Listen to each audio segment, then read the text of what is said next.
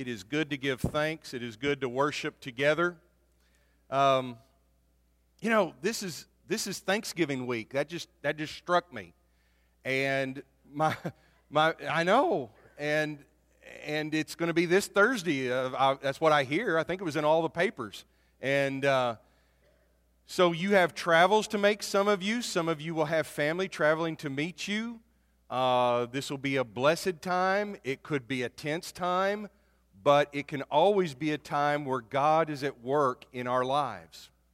Just a heads up about what you can expect this week here. There will be no Wednesday night classes, but as a long-standing tradition here at West Ark, what we do is we all gather in here on Wednesday night. It'll be at 6:30 this Wednesday. All ages, everyone will participate.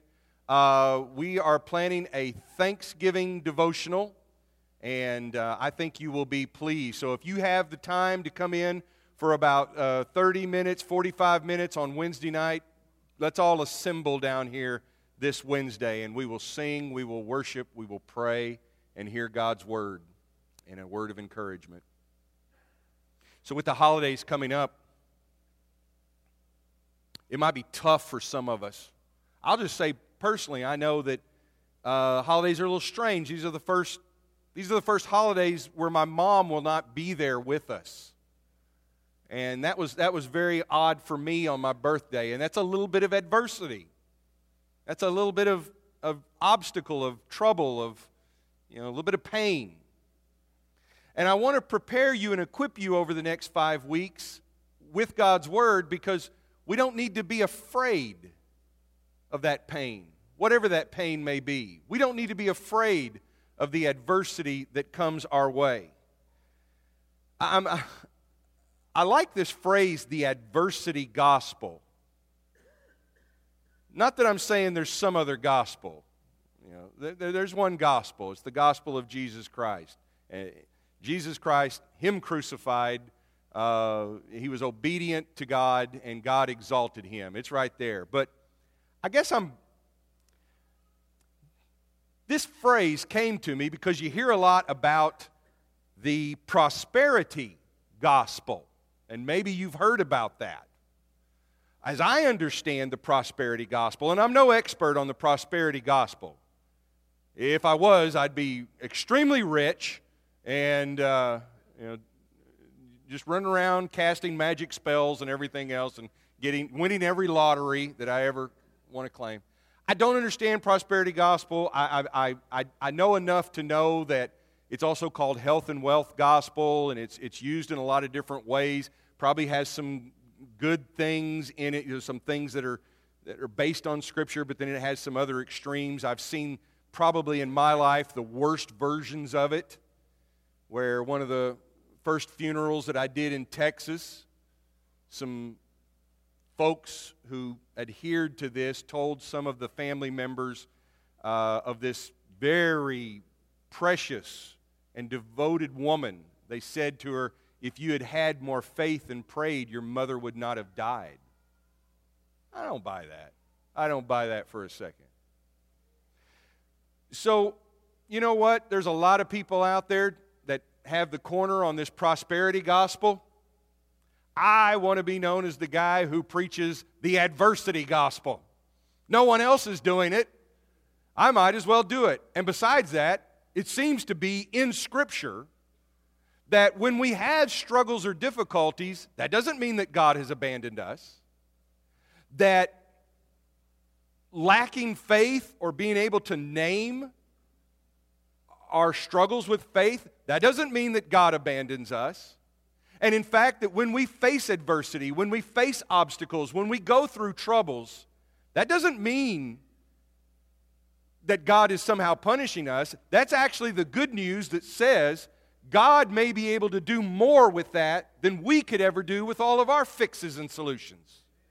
That's good news. And in fact, you see it in the gospel of Jesus Christ, because here is Jesus who, for the joy set before Him, endured the pain, the shame of the cross. That's straight out of Hebrews. That's the adversity gospel. And I want to look at some texts over the next 5 weeks. I want to look at some scripture. I want to look at some stories from God's Word, some accounts of people who faced adversity. And yet in that adversity, they truly glorified God. I think we have to begin with James 1. James, one of the earliest New Testament writings delivered to the churches. James, the brother of Jesus, is writing this epistle to encourage Christians. And he has these words to say. Give your attention, please, to the Word of God. James 1, 1 through 18. James, a servant of God and of the Lord Jesus Christ, to the 12 tribes scattered among the nations. Greetings.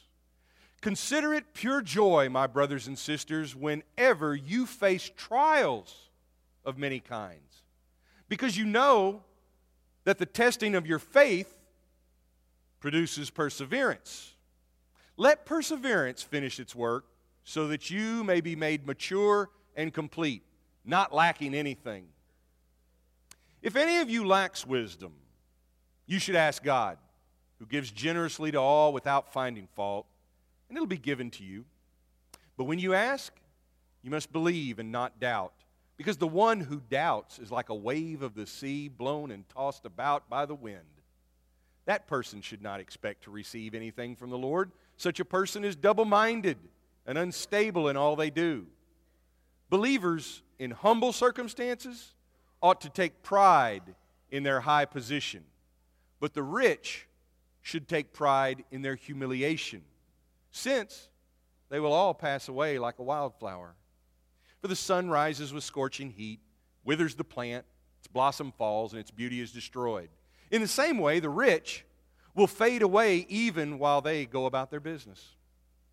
Blessed is the one who perseveres under trial, because having stood the test, that person will receive the crown of life that the Lord has promised to those who love Him. When tested, no one should say, God is tempting me, for God cannot be tempted by evil, nor does He tempt anyone. But each person is tempted when they are dragged away by their own evil desire and enticed. Then, after desire has conceived, it gives birth to sin. And sin, when it is full grown, gives birth to death. Don't be deceived, my dear brothers and sisters.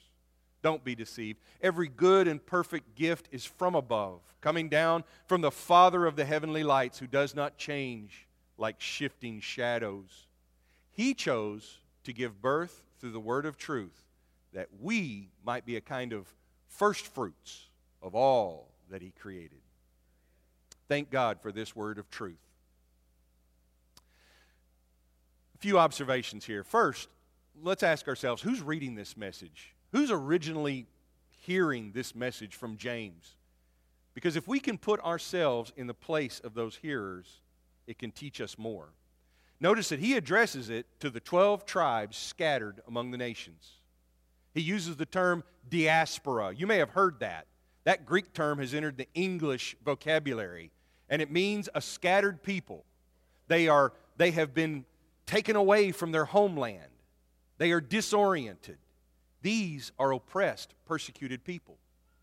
James has a message for them, and he's asking them to identify with God's people who found themselves at different times in exile in Egypt, in Babylon, scattered among the nations. These are persecuted followers of Jesus Christ. The people that James has in mind when he first writes this letter are not privileged Christians like you and I. Now, I don't mean that to shame us. I'm just saying that we often take for granted a lot of the comforts and the privileges and the protections that we have. But like many places in the world today, these Christians who were of the 12 tribes scattered among the nations, they didn't always get most favored religion status. They're in various places. They're in various circumstances. Sometimes they've given up a lot. Sometimes they've risked a lot to follow Jesus. But all of them, in some way, are facing some kind of adversity. And James wants them to know that following Jesus is not a get-out-of-trouble-free card. That in that adversity, there's opportunity for growth. And that's why James says something unusual. And we need to let it ring unusual to us. I had somebody share this verse with me recently. And you know what? I was going through adversity, and they shared this verse. Consider it pure joys, my brothers and sisters, when you face trials of many kind. And my first reaction was, no way. Joy? Pure joy? No way. I'm stressed. I'm struggling. I'm tired. I had enough of this. I don't want to consider that pure joy. I just want it to be over. But I have to realize this is Scripture. And I have to ask myself, what's the point here? And I hope you will too. James says that when you face trials or tests of many kind, it is your opportunity to prove your mettle, to show what you're made of. You know, we do this with a lot of lesser things, don't we? We say things like, no pain, no gain. Pain is just weakness leaving the body. What does not kill me makes me stronger. And you know, we often say that about silly stuff. Ridiculous pursuits that may be fun, but really don't matter that much. I mean, just watch for that phrase next time you see it. You know, there'll be some bloke hanging off a cliff somewhere, you know, pain is just weakness leaving the body. No, dumb is hanging off of a cliff and you're going to fall, you know. But when it comes to the real stuff, I mean the real hardships in life that we face, James is saying that is your opportunity to prove what God is making out of you and your life. That is your opportunity to see that maybe you're stronger than you know because the one who's giving you strength can do immeasurably more than you can ask or imagine. He says that when you go through that testing, the goal is not just to shake it off, shrug it off, or to fix it. Sometimes the goal is, can you persevere? Can you endure it?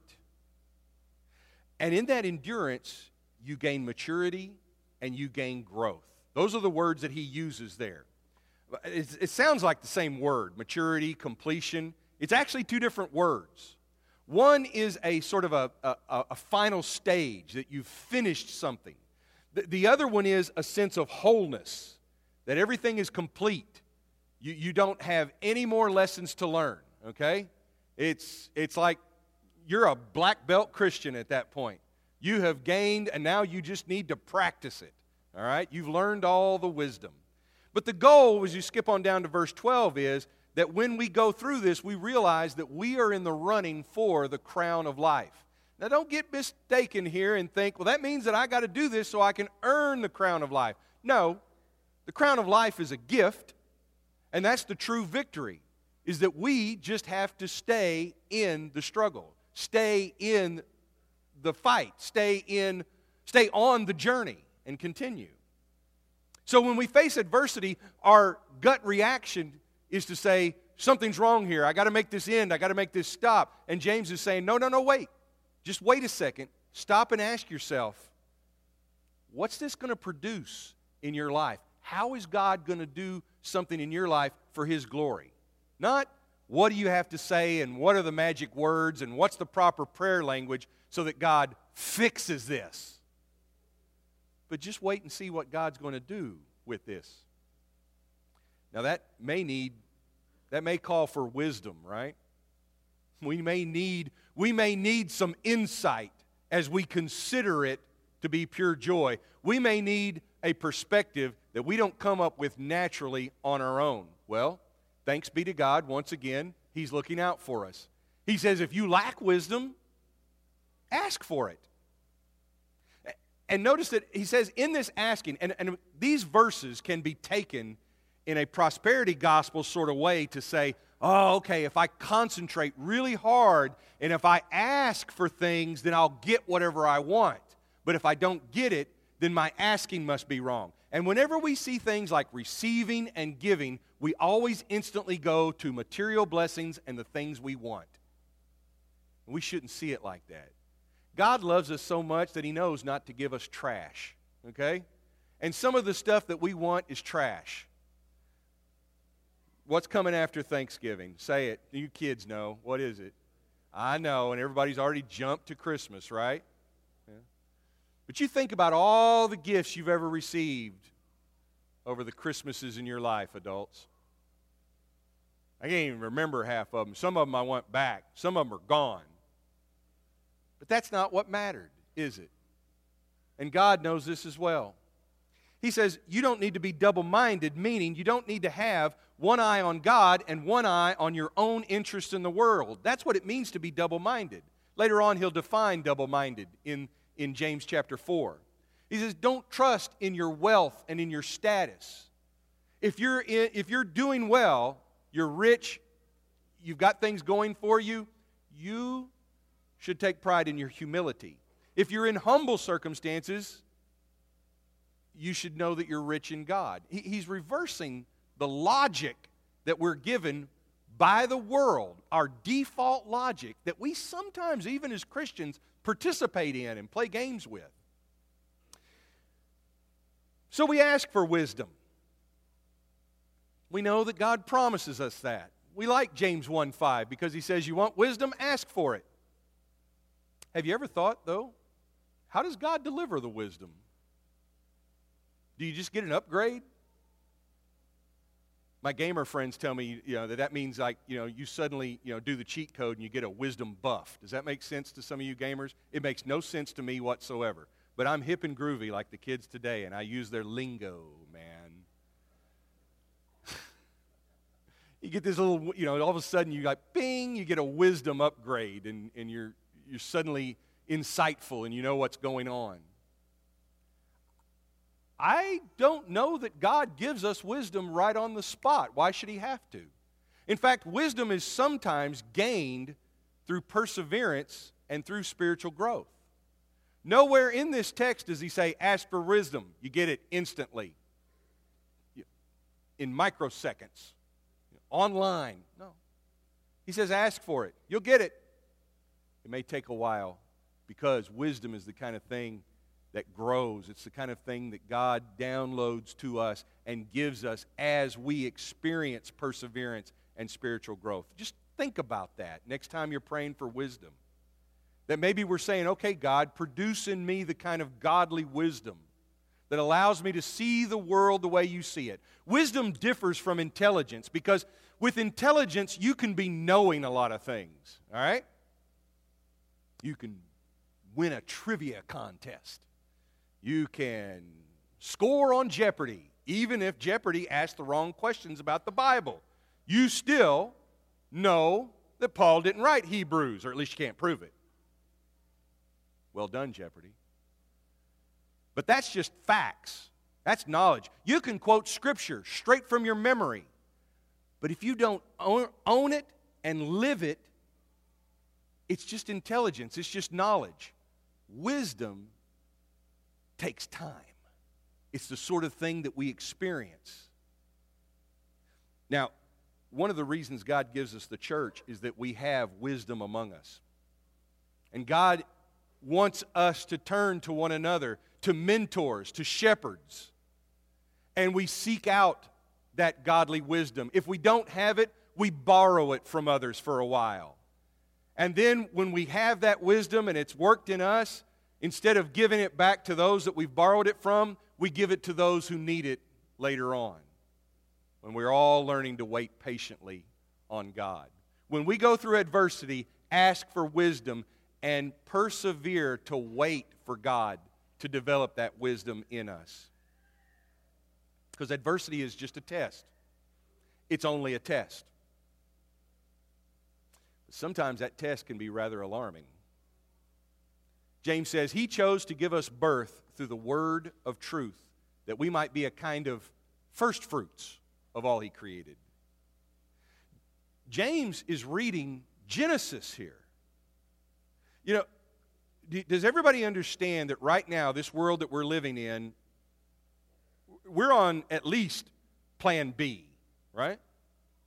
This is the break in case of glass version of the world that we're living in. This is not how it's supposed to be. And that's what makes sin present in the world, is because a lot of things are not how they're supposed to be. So if you think that somehow, right now, we're going to live our best life right now, no, our best life is yet to come. Right now, we're going through a test. Now, this test is not an exam that we have to pass to get to the next level. This test is not God playing games with us and playing tricks on us. He's not doing the candid camera thing on us where He's going to trip us up, where He's going to, be sneaky with us. Like, here, let me just shake them up and see how they like that. That's not it. This is the test of proving. When James says that adversity comes to us, he doesn't say that God is doing those things. In fact, he'll tell us, don't say God is the one testing me. God's not tested or tested by or tested with evil. James will actually say when that adversity just kind of comes along, because we live in this broken Plan B world. It's going to happen.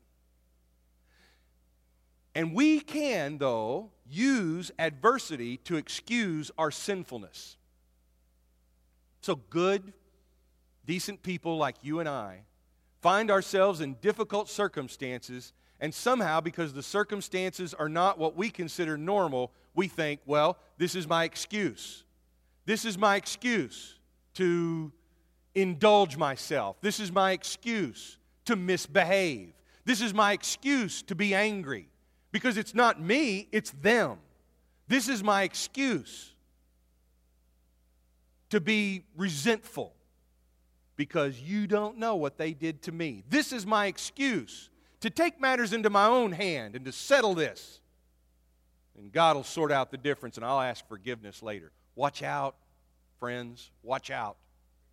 Because when that happens, and it's happened to me, and when that happens, we think that somehow we're justified because the circumstances are unusual. You need to understand that when those circumstances come along, that's where God's waiting to see, okay, show me what you're made of. Show me what I've done in you. That God has trained us up and He has prepared us, and because we live close to Him, He wants to see. And ultimately the test comes down to this. Are we going to trust in God? Are we going to trust in our own expectations and outcomes of how things are supposed to be? When Jesus prays in the Garden of Gethsemane, He prays like no one else prayed for a change of plans. All that language about let this cup pass from me is language that says, let's figure out a different way, God.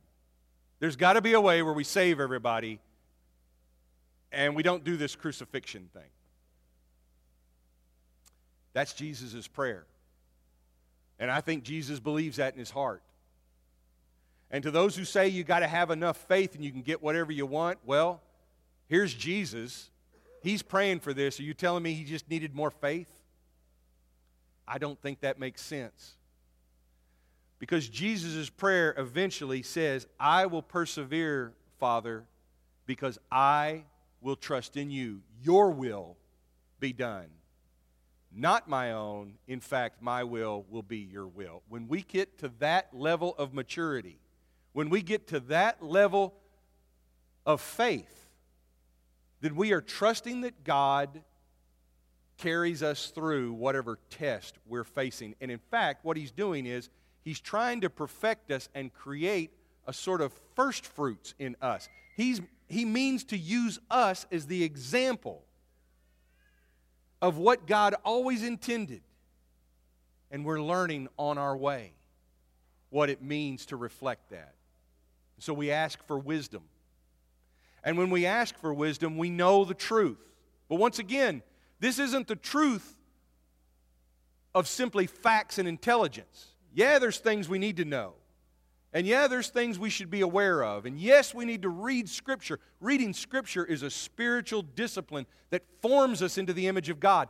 It reprograms our worldly thinking so that we think more like God. But you have to put it in more than just your mind. You've got to put it into your heart, and you've got to put it into practice. James will say that.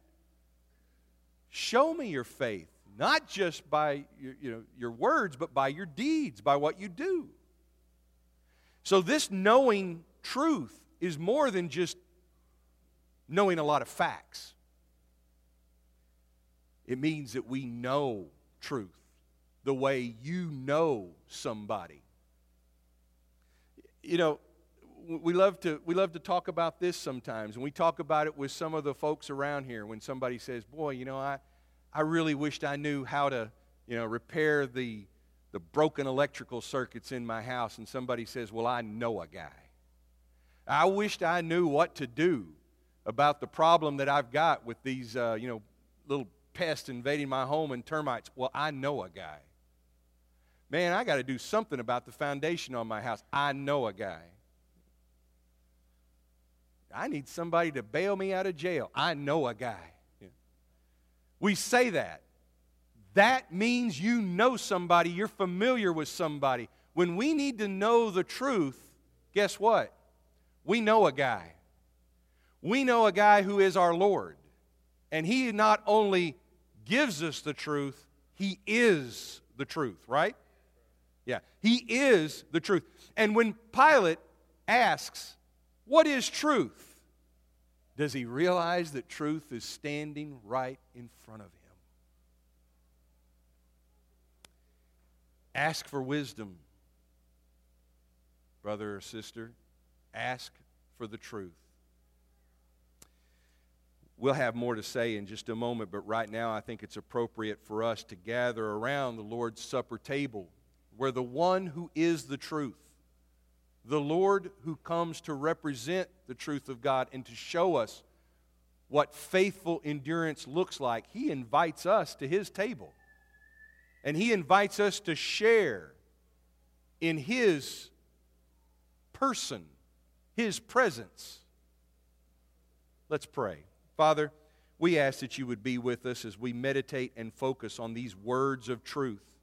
That these words of truth will develop in us the kind of perseverance and faith that matures us and causes us to grow. Father, we confess to You that often we're just kind of consumed by our worldliness and our anxieties and our worries. We let that get in the way of becoming the kind of people You want us to be. Father, we ask that You would teach us how to glorify Your name in all creation and to be the stewards and the servants that You always called us to be in the Genesis plan A. And Father, help us today as we gather around the Lord's table to see in that the one who sets the example for all of us of what it means to be truly Your servant and truly human the way You always intended us to be. We pray this in His name. Amen.